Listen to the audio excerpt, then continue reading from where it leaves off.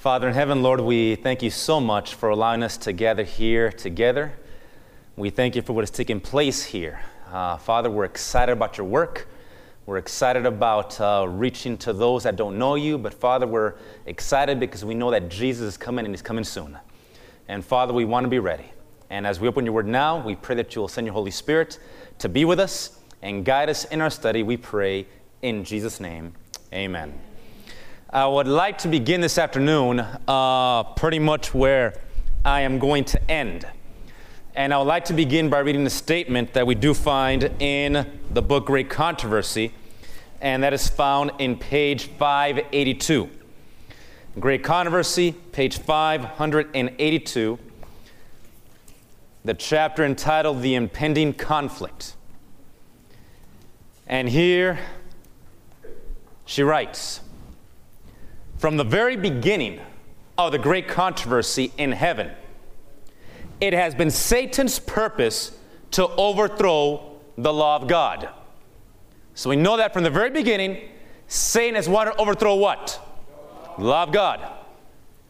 It was to accomplish this that he entered upon his rebellion against the Creator. And though he was cast out of heaven, he has continued the same warfare upon the earth to deceive men and thus lead them to transgress God's law is the object which he has steadfastly pursued. So therefore today, all the violence, all the immorality, all the destruction is Satan bent on destroying the law of God and trying to cause others to disregard the law of God. She goes on. Whether this be accomplished by casting aside the law altogether or by rejecting one of its precepts, the result will be ultimately the same. And then she says, in seeking to cast contempt upon the divine statutes, Satan has perverted the doctrines of the Bible, and errors have thus become incorporated into the faith of thousands who profess to believe the Scriptures. And now comes the main part. The last great conflict. Which conflict?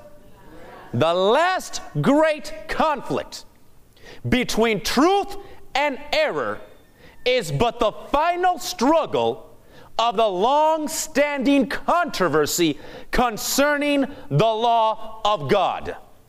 Upon this battle, and again, this battle is a last great conflict.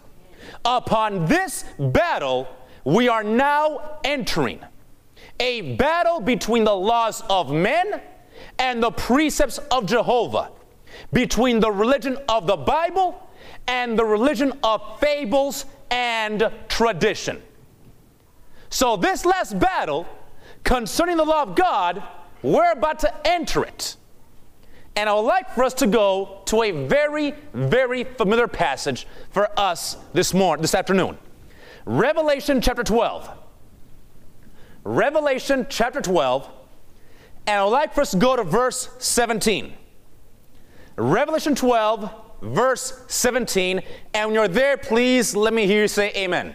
Amen. The Bible says, and the dragon was wroth with the woman and went to make what?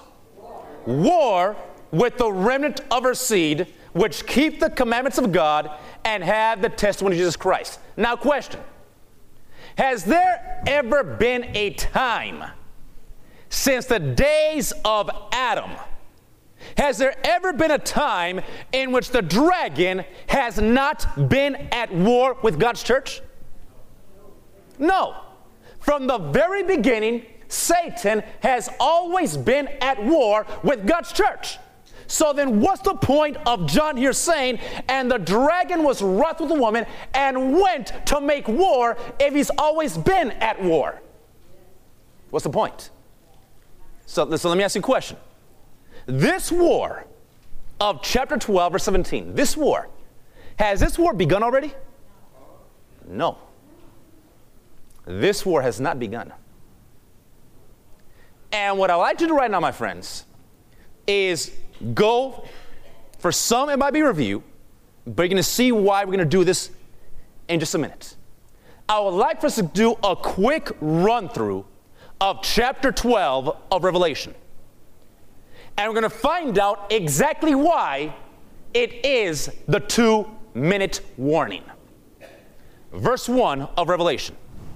Now this we know. Verse 1 says, "And there appeared a great wonder in heaven, a woman clothed with the sun, and the moon under her feet, and upon her head a crown of 12 stars." Now question, this we know. Who is the woman?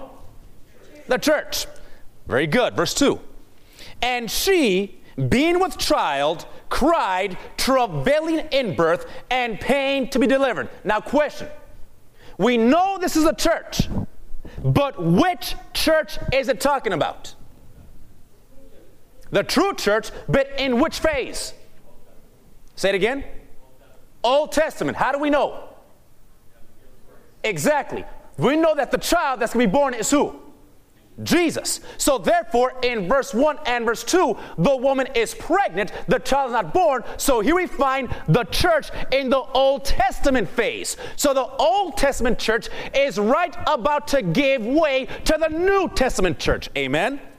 Let's go on. Verse 3. "And there appeared another wonder in heaven. And behold, a great red dragon, having 7 heads and 10 horns, and 7 crowns upon his heads." Now, who's the dragon? Satan. How do we know? Because verse 9 says, "And the great dragon was cast out, that old serpent called the devil and Satan." Verse 4. "And his tail drew the 3rd part of the stars of heaven, and did cast them to the earth." Stop there. Now, the 1/3 of the stars, of course, are who? Angels. Now, using the actual words of the text, what did Satan use to drag down with him 1/3 of the stars of heaven? Now, my friends, does Satan have a tail? Is Satan a guy in red pajamas with a pitchfork and horns poking people? But yet the word says that he uses tail. What's that talking about? How do we know? Keep your finger there. Let's go to Isaiah 9. Isaiah 9. Isaiah 9, and let's go to verse 15. Isaiah 9, verse 15. The Bible says, Isaiah 9, verse 15, "The ancient and honorable, he is the what? Head. And the prophet that teaches lies, he's the what? So what did Satan use in heaven? Lies. Okay, let's go back to chapter 12 of Revelation. Verse 4. "And his tail drew the 3rd part of the stars of heaven, and did cast them to the earth, and the dragon stood before the woman, which was ready to be delivered, for to devour her child as soon as it was born." So Satan here, using the Roman Empire and Herod, was standing right by the woman to devour, destroy Jesus as soon as he was born. Yeah. Now, verse 5, I love verse 5 because the Bible's amazing. I mean, the word makes big things condensed in such small phrases. Because in verse 5, we have the entire life of Jesus summed up. Verse 5 says, "And she brought forth the child, a man-child, who was to rule all nations with a rod of iron, and her child was caught up unto God and to his throne." The whole life of Jesus in one verse. And so when Satan saw that he could not destroy the child, when he saw that he could not destroy Jesus, and when Satan was defeated at the cross, is Satan an enemy that gives up easily? Mm-mm. He's relentless. He does not give up. he continues and continues and continues. But when he was defeated and he could not destroy the man-child, who did he now go after? The church. Verse 6. And the woman fled into the wilderness, where she has a place prepared of God, that they should feed her there 1,260 days. And we know this is the 1260-year prophecy. The time period of 538 to 1798. And now John kind of takes us behind the scenes and shows what's going on in verse 7. And there was war in heaven. Michael and his angels fought against the dragon, and the dragon fought and his angels, and prevailed not. Neither was there place found any more in heaven. And the great dragon was cast out, that old serpent called the devil and Satan, which deceives the whole world. He was cast out into the earth, and his angels were cast out with him. Now, question, my friends. This casting out of Satan, when did it take place? Remember now. Satan was cast out twice. And this casting out of Satan did not take place before the foundation of the world. This casting out that John describes here took place at the cross. Now, how do we know? Because when Satan, for several reasons, but when Satan is cast out, look at verse 10. And I heard a loud voice saying in heaven, now is come what? When does salvation come? At the cross. And in fact, keep your finger there, and let's go to John 12. John 12. John 12, and let's go to verse 30. John 12, verse 30. The Bible says, John 12, verse 30. Are we there, amen? Says, Jesus answered and said, this voice came not because of me, but for your sakes. Now is the judgment of this world.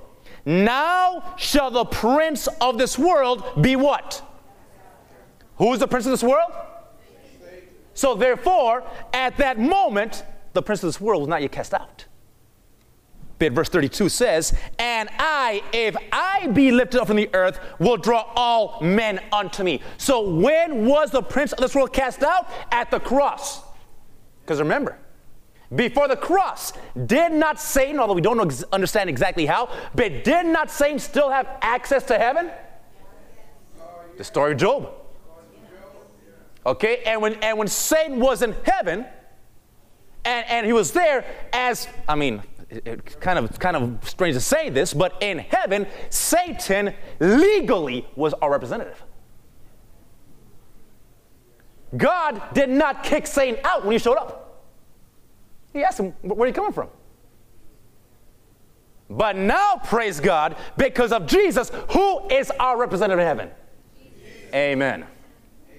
Now, so let's go back to Revelation 12. Okay, we're doing a quick rundown here, not spending too much time on a lot of details, but Revelation 12, and let's now go to verse 10.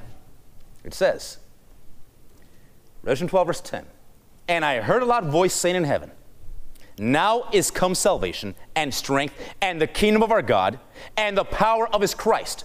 For the accuser of our brethren is cast down, which accuse them before our God day and night. So what is Satan do in heaven? He accused, but now he's cast down. In other words, his accusations have been answered by the cross. Verse 11. And they overcame him by the blood of the Lamb and by the word of their testimony, and they loved not their lives unto the death. And verse 12 is amazing. Verse 12 says, therefore, rejoice, you heavens, and you that dwell in them. Why should heaven rejoice? What just happened? Satan's been cast out. So therefore, heavens rejoice. But it says, but woe to the inhabitants of the earth and of the sea, for the devil is come down unto you, having great wrath, because he knows that he has but a short time. So as each day goes by and we get closer and closer to the end, Satan's fury, his anger, his wrath intensifies because his time is getting shorter every day. And therefore, we should not be surprised at all the destruction and violence and commotion in this world. It is a lost or a defeated enemy that's on a rampage trying to take as many as he can with him. Verse 13. Again, the 2-minute warning. When Satan is cast down, verse 13 says, and when the dragon saw that he was cast unto the earth, he persecuted who? The woman which brought forth the man-child.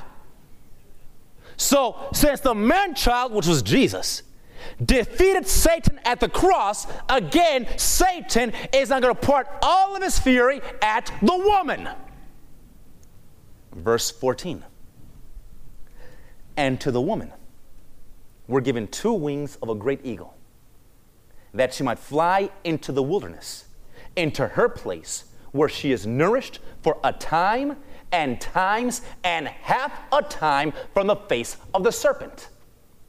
And we know that those times, and half a time is the same as Daniel 7, the same as the 42 months of Revelation 13, the same as the 60 days of verse 6.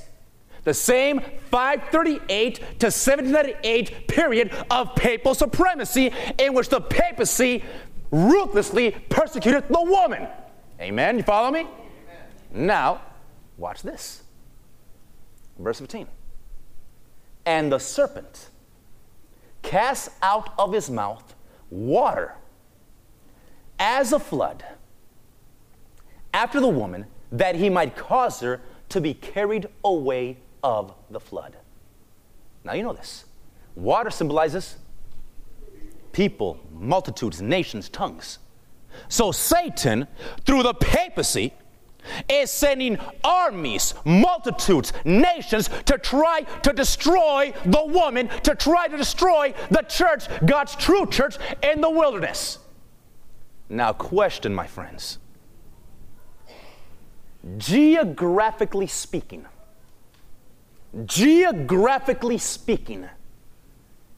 where was the woman found during this time?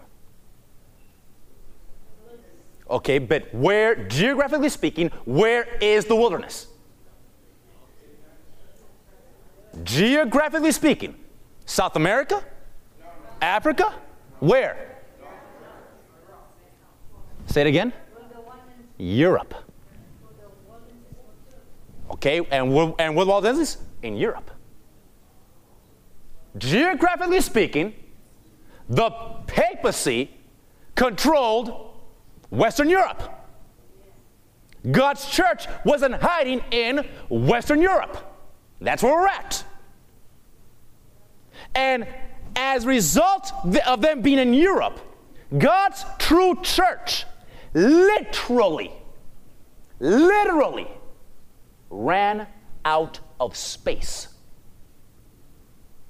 They're being hunted, they're being persecuted, they're being butchered, and they literally had no room.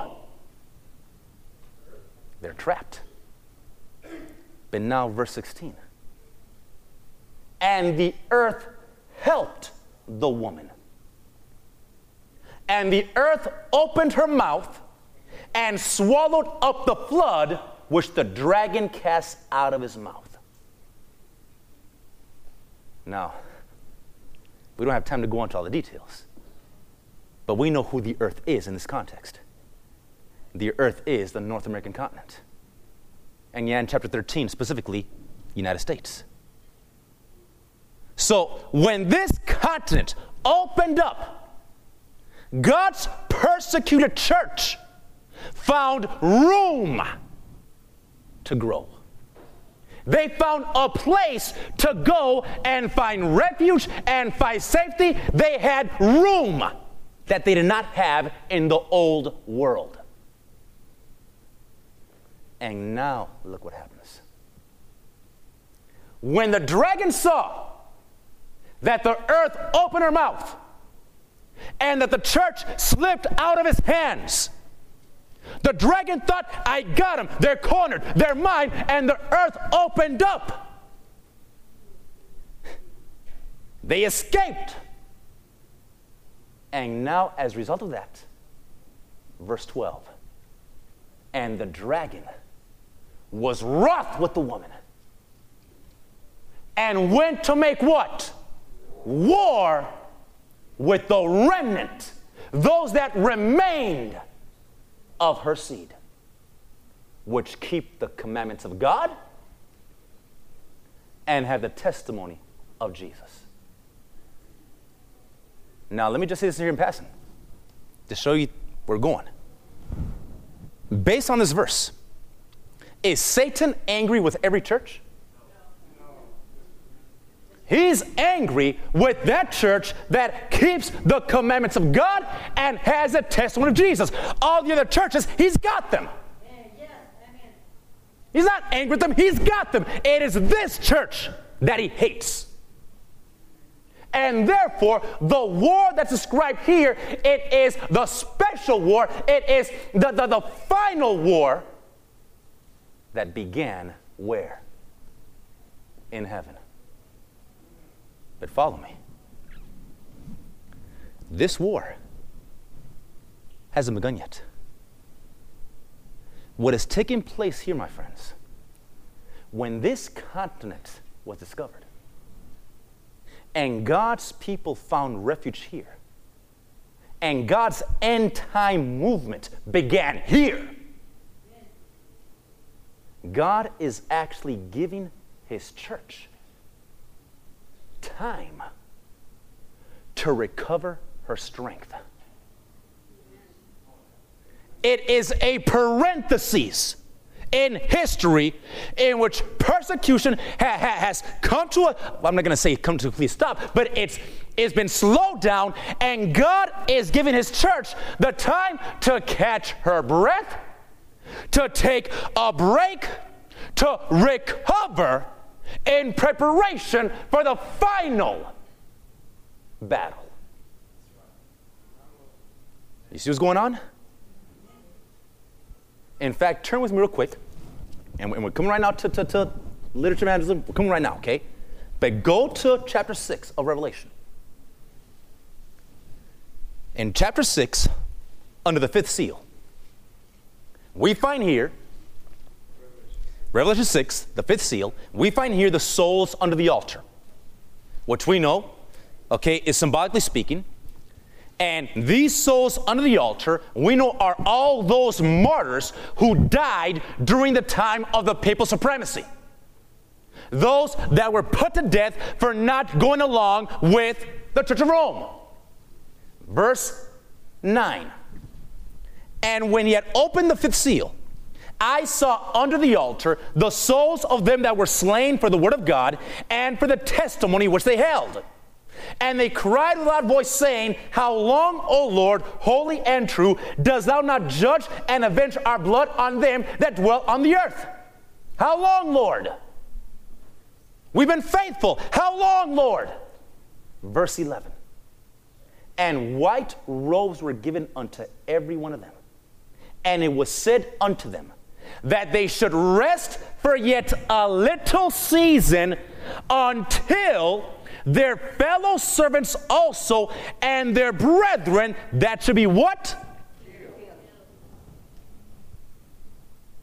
So is there coming a final persecution in which many of God's people are going to seal their testimony with their blood? Yes. And here symbolically, the Lord tells these souls on the altar, rest until those that are to be killed are fulfilled. That's the time that is coming. My friends, This is a 2-minute warning. Yeah, I'm using football terminology. Before the end of the game, you have a 2-minute warning in which you have a small little timeout where they have their final game plan, their final strategy, their final, okay, catch your breath. All right, let's get back in the field. We got 2 minutes left. God is giving his church that space of time to recover her strength, to prepare themselves before the final battle begins. Now, I'd like to read one statement here. That is found in Great Controversy. In Great Controversy,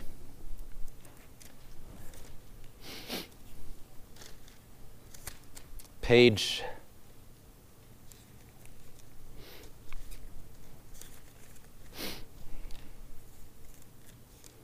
I believe is in the title.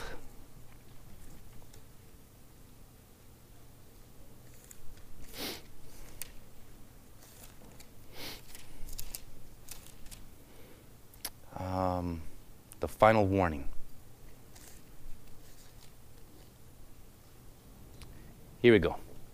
Page 593. Great Controversy 593.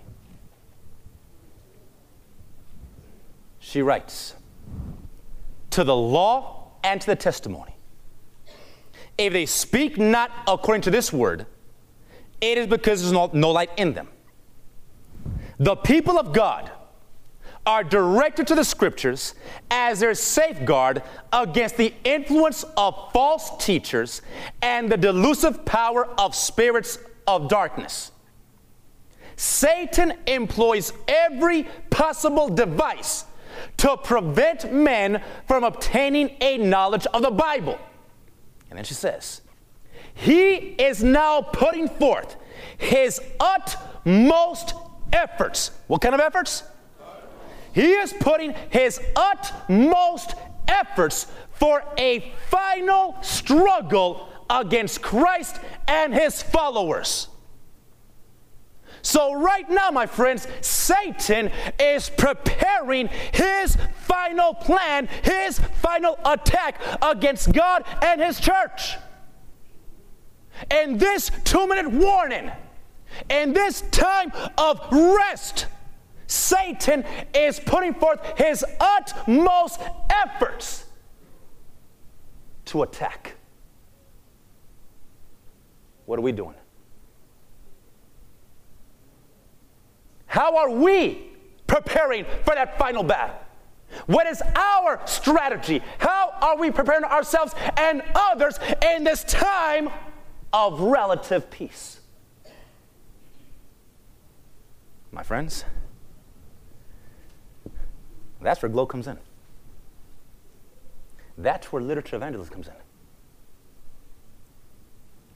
Part of that preparation is giving this message. Part of the preparation is being willing to be used of God, not just to prepare yourselves, but to prepare others. Amen. And therefore, my friends, God says, get this truth out before it's time to get back on the field. Now, I'm going to read one statement that we find in the book of evangelism, and then I'm going to connect this with Daniel 11. Okay? Evangelism, page 160. Here she writes. Evangelism, page 160. She writes, very much more can be accomplished by the living preacher with the circulation of papers and tracts than by the preaching of the word alone without the publications. So what helps the preaching of the gospel? Giving out what? Tracts, publications, papers. She goes on. Many minds can be reached in no other way. And now she says this. Here is true missionary work. What kind of work? True missionary work in which labor and means can be invested with the best results. What is going to give best results? It is true missionary work. And what is true missionary work? It is circulating our papers, our tracts, our publications that contain present truth for this time. Now, what does that have to do with the latter rain? Let's go to Daniel 11. Daniel 11. Now, we don't have time to break down all of Daniel 11. There's no way. All right. Verse 40. Verse 40. At the time of the end. Now, when did the time of the end begin? 1798. Shall the king of the South push at him? Who's the king of the South? Atheism as manifested in the French Revolution. Okay? And the king of the North. Who's the king of the North? The papacy. And the papacy shall push, the king of the North shall push against, shall come against him like a whirlwind with chariots. Chariots in the Bible represents military might. With chariots, with horsemen, with many ships. Ships in the Bibles represents the economic power. So the papacy is going to control the military power and the economic power when it's time for her worldwide conquest. And she shall enter into the countries and shall overflow and pass over. So you find that the papacy is compared to an overflowing river that has taken over country after country. It is overflowing. Verse 41. He shall enter also into the glorious land, which is the church, and many shall be overthrown, but these shall escape out of his hand, even Edom, Moab, and the chief children of Ammon. Those are the spiritual relatives that we have in the fallen churches, that when they hear the final cry, the loud cry, they're going to take their stand with God's commandment-keeping people. 42. He shall stretch forth his hand also upon the countries of the land of Egypt, shall not escape, but he shall have power over treasures of gold and silver, over the precious things of Egypt, and the Libyans, the Ethiopians shall be the steps. In other words, when the wound is healed and the power of the papacy restored, is describing here worldwide conquest. So the papacy is going on a rampage, taking over country after country, but, verse 44. But tidings out of where? The east, and out of where? Shall what? Come on now. Who here wants to trouble the king of the north? Amen. All of us should say amen. The king of the north has troubled God's people. The king of the north has sought to change times and laws. The king of the north sought to do all these things, but when the king of the north, when the papacy thinks that it has the entire world, all of a sudden, tidings are going to trouble him. And these tidings, they come from which directions? The east and the what?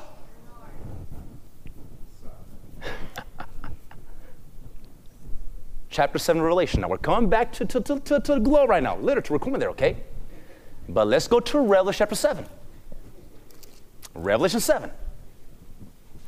The Bible says, Revelation 7, the Bible says, verse 2, and I saw another angel ascending from where?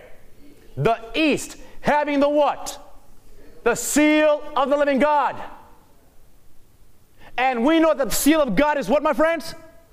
The Sabbath. So when the Sabbath is more fully proclaimed, is that going to trouble the king of the north? Oh, yes. But not only that, the Sabbath message comes from the east. But what comes from the north?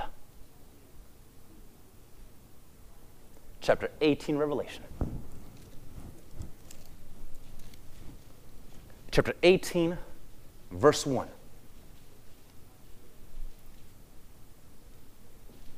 The Bible says, "And after these things, I saw another angel come from" what direction? Came down. And if you come down, from where you're coming from? The north. Remember now, in the Bible, God's direction of the compass is north and east. Because remember, God is a true king of the north. Satan tried to replace him. In the crossing of the Red Sea, a wind came from where?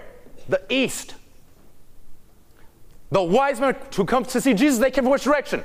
The east. The armies of heaven come from where? The east. And here, the loud cry, that fourth angel that empowers the first three angels, it comes from where? The north. So when the latter rain was right here, when the latter rain comes and empowers the proclamation of the third angel's message, and it empowers us to proclaim the Sabbath more fully, is that going to trouble the papacy? But how is this going to happen? Allow me to read to you one statement that is found in volume 7 of the Testimonies, beginning on page 139. She writes, now remember now, the 2-minute warning, this brief momentary time of peace that God gives us, is that we may prepare for the final battle. That we prepare to stand ready to meet the Lord. Here she writes, the publications sent forth from our printing houses are to prepare a people to meet God. So what's the point of the printing of the publications? The same message, and here she's talking about the message of John the Baptist, through the publications from our printing houses is to be given to the world today. Our publishing institutions are to exalt the claims of God's downtrodden law. Standing before the world as reformers, they are to show that the law of God is a foundation of all enduring reform. Constrained by the love of Christ, they are to cooperate with Him in building up the old waste places, raising up the foundations of many generations. They are to stand as repairers of the breach, restorers of paths to dwell in. Through their testimony, the publishing work, through their testimony, the Sabbath of the fourth commandment is to stand as a witness, a constant reminder to attract notice and arouse investigation that shall direct the minds of men to their Creator.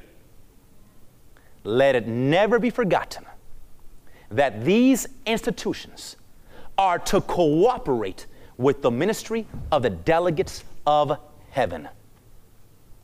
Now watch this. They, the publishing work, the literature, they are among the agencies represented by the angel flying in the midst of heaven, having the everlasting gospel to preach unto them that dwell on the earth and to every nation, kindred, tongue, and people. So part of the work of proclaiming the first angel's message is to do what? Literature work. Passing out those tracts and passing out those small little glow pamphlets, you are actually proclaiming the first angel's message. Amen. From them, the tracts, from them is to go forth the terrible denunciation, Babylon is fallen, that great city. So when you pass out those tracts, you proclaim the second angel's message.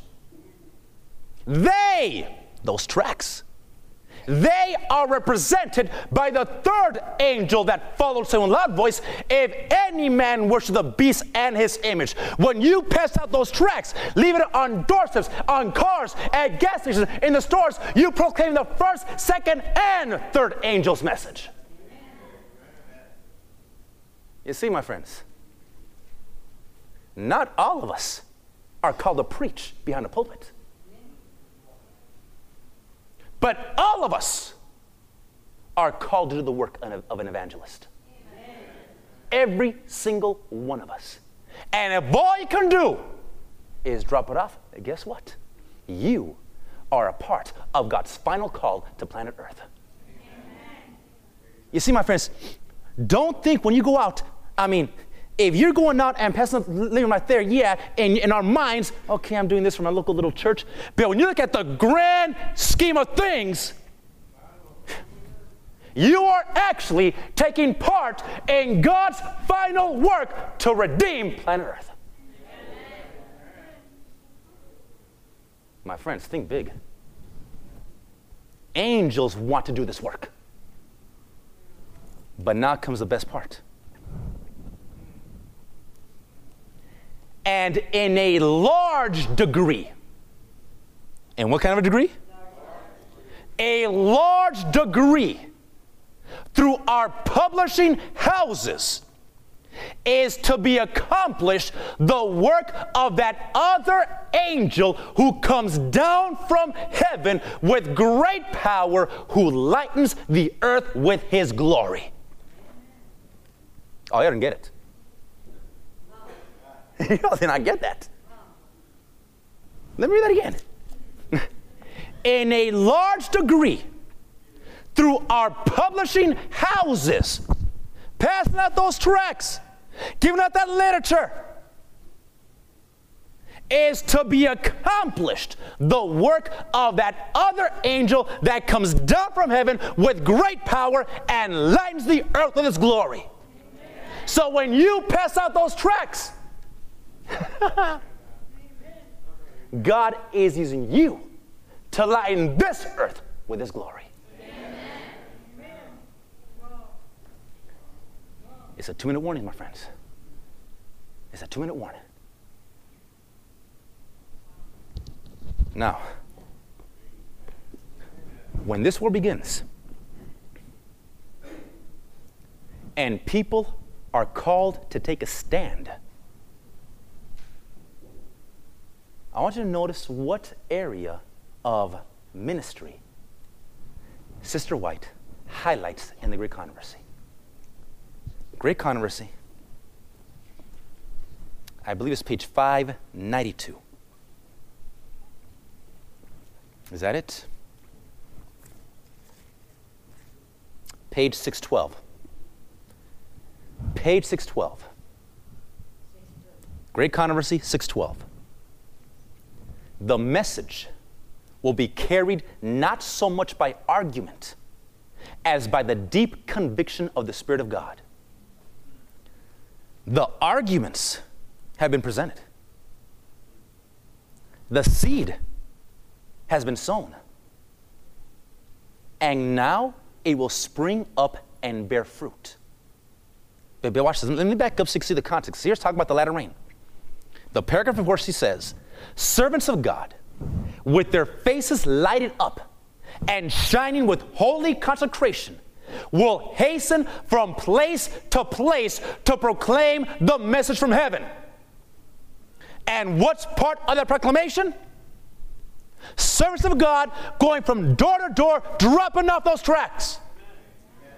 Going to the stores, the markets, the places, drop those tracts. Why? Because we got a message to proclaim. By thousands of voices all over the earth, the warning will be given. And then she says, we just read, the message will be carried not so much by argument as by the deep conviction of the Holy Spirit. The argument presented, the seed has been sown. The seed has been sown. And now it will spring and bear fruit. Why? Next sentence. The publications distributed. The publications distributed by the missionary workers have exerted their influence. Yet many whose minds were impressed have been prevented from fully comprehending the truth or yielding obedience. Now, the rays of light penetrate everywhere. The truth is seen in its clearness, and the honest children of God sever the bands which have held them. Family connections, church relations are powerless to stop them now. Truth is more precious than all besides. And why? Because the publications have done the work. Why? Because you took the time and dropped it off. My friends, this is a solemn work. It's not merely passing out small little pieces of paper. You are doing work that angels want to do. Amen. In this 2-minute warning. Now, real briefly, because our time is almost up, I'd like to share with you here from the book Corporate Ministry, and to show you here what I believe is one of the most important books that we should be getting out. And my friends, pass out those glow tracks. They're easy. You carry, it's so simple. And honestly, my friends, what excuse are we not for God for not doing this work? Now, here she writes, Corporate Ministry, page 127. And I believe, my friends, that along with all the glow, along with all the literature, we should get this out. She writes, the great controversy should be very widely circulated. It contains the story of the past, the present, and the future. I am more anxious to see a wide circulation for this book than for any others I have written. Amen. For in the great controversy, the last message of warning to the world is given more distinctly than any other of my books. Amen. Amen. And one last statement here, and I believe our time is up. The book Great Controversy, I appreciate above silver or gold, and I greatly desire that it shall come before the people. While writing the manuscript of the Great Controversy, I was often conscious of the presence of the angels of God. And many times, the scenes about which I was writing were presented to me anew in visions of the night, so that they were fresh and vivid in my mind. These books contain God's direct appeal to the people. Thus, he is speaking to the people in stirring words, urging them to make ready for his coming. The light God has given in these books should not be concealed. My friends, we have work to do. We have work to do. For the price of a pizza, you know how many glow tracks you get?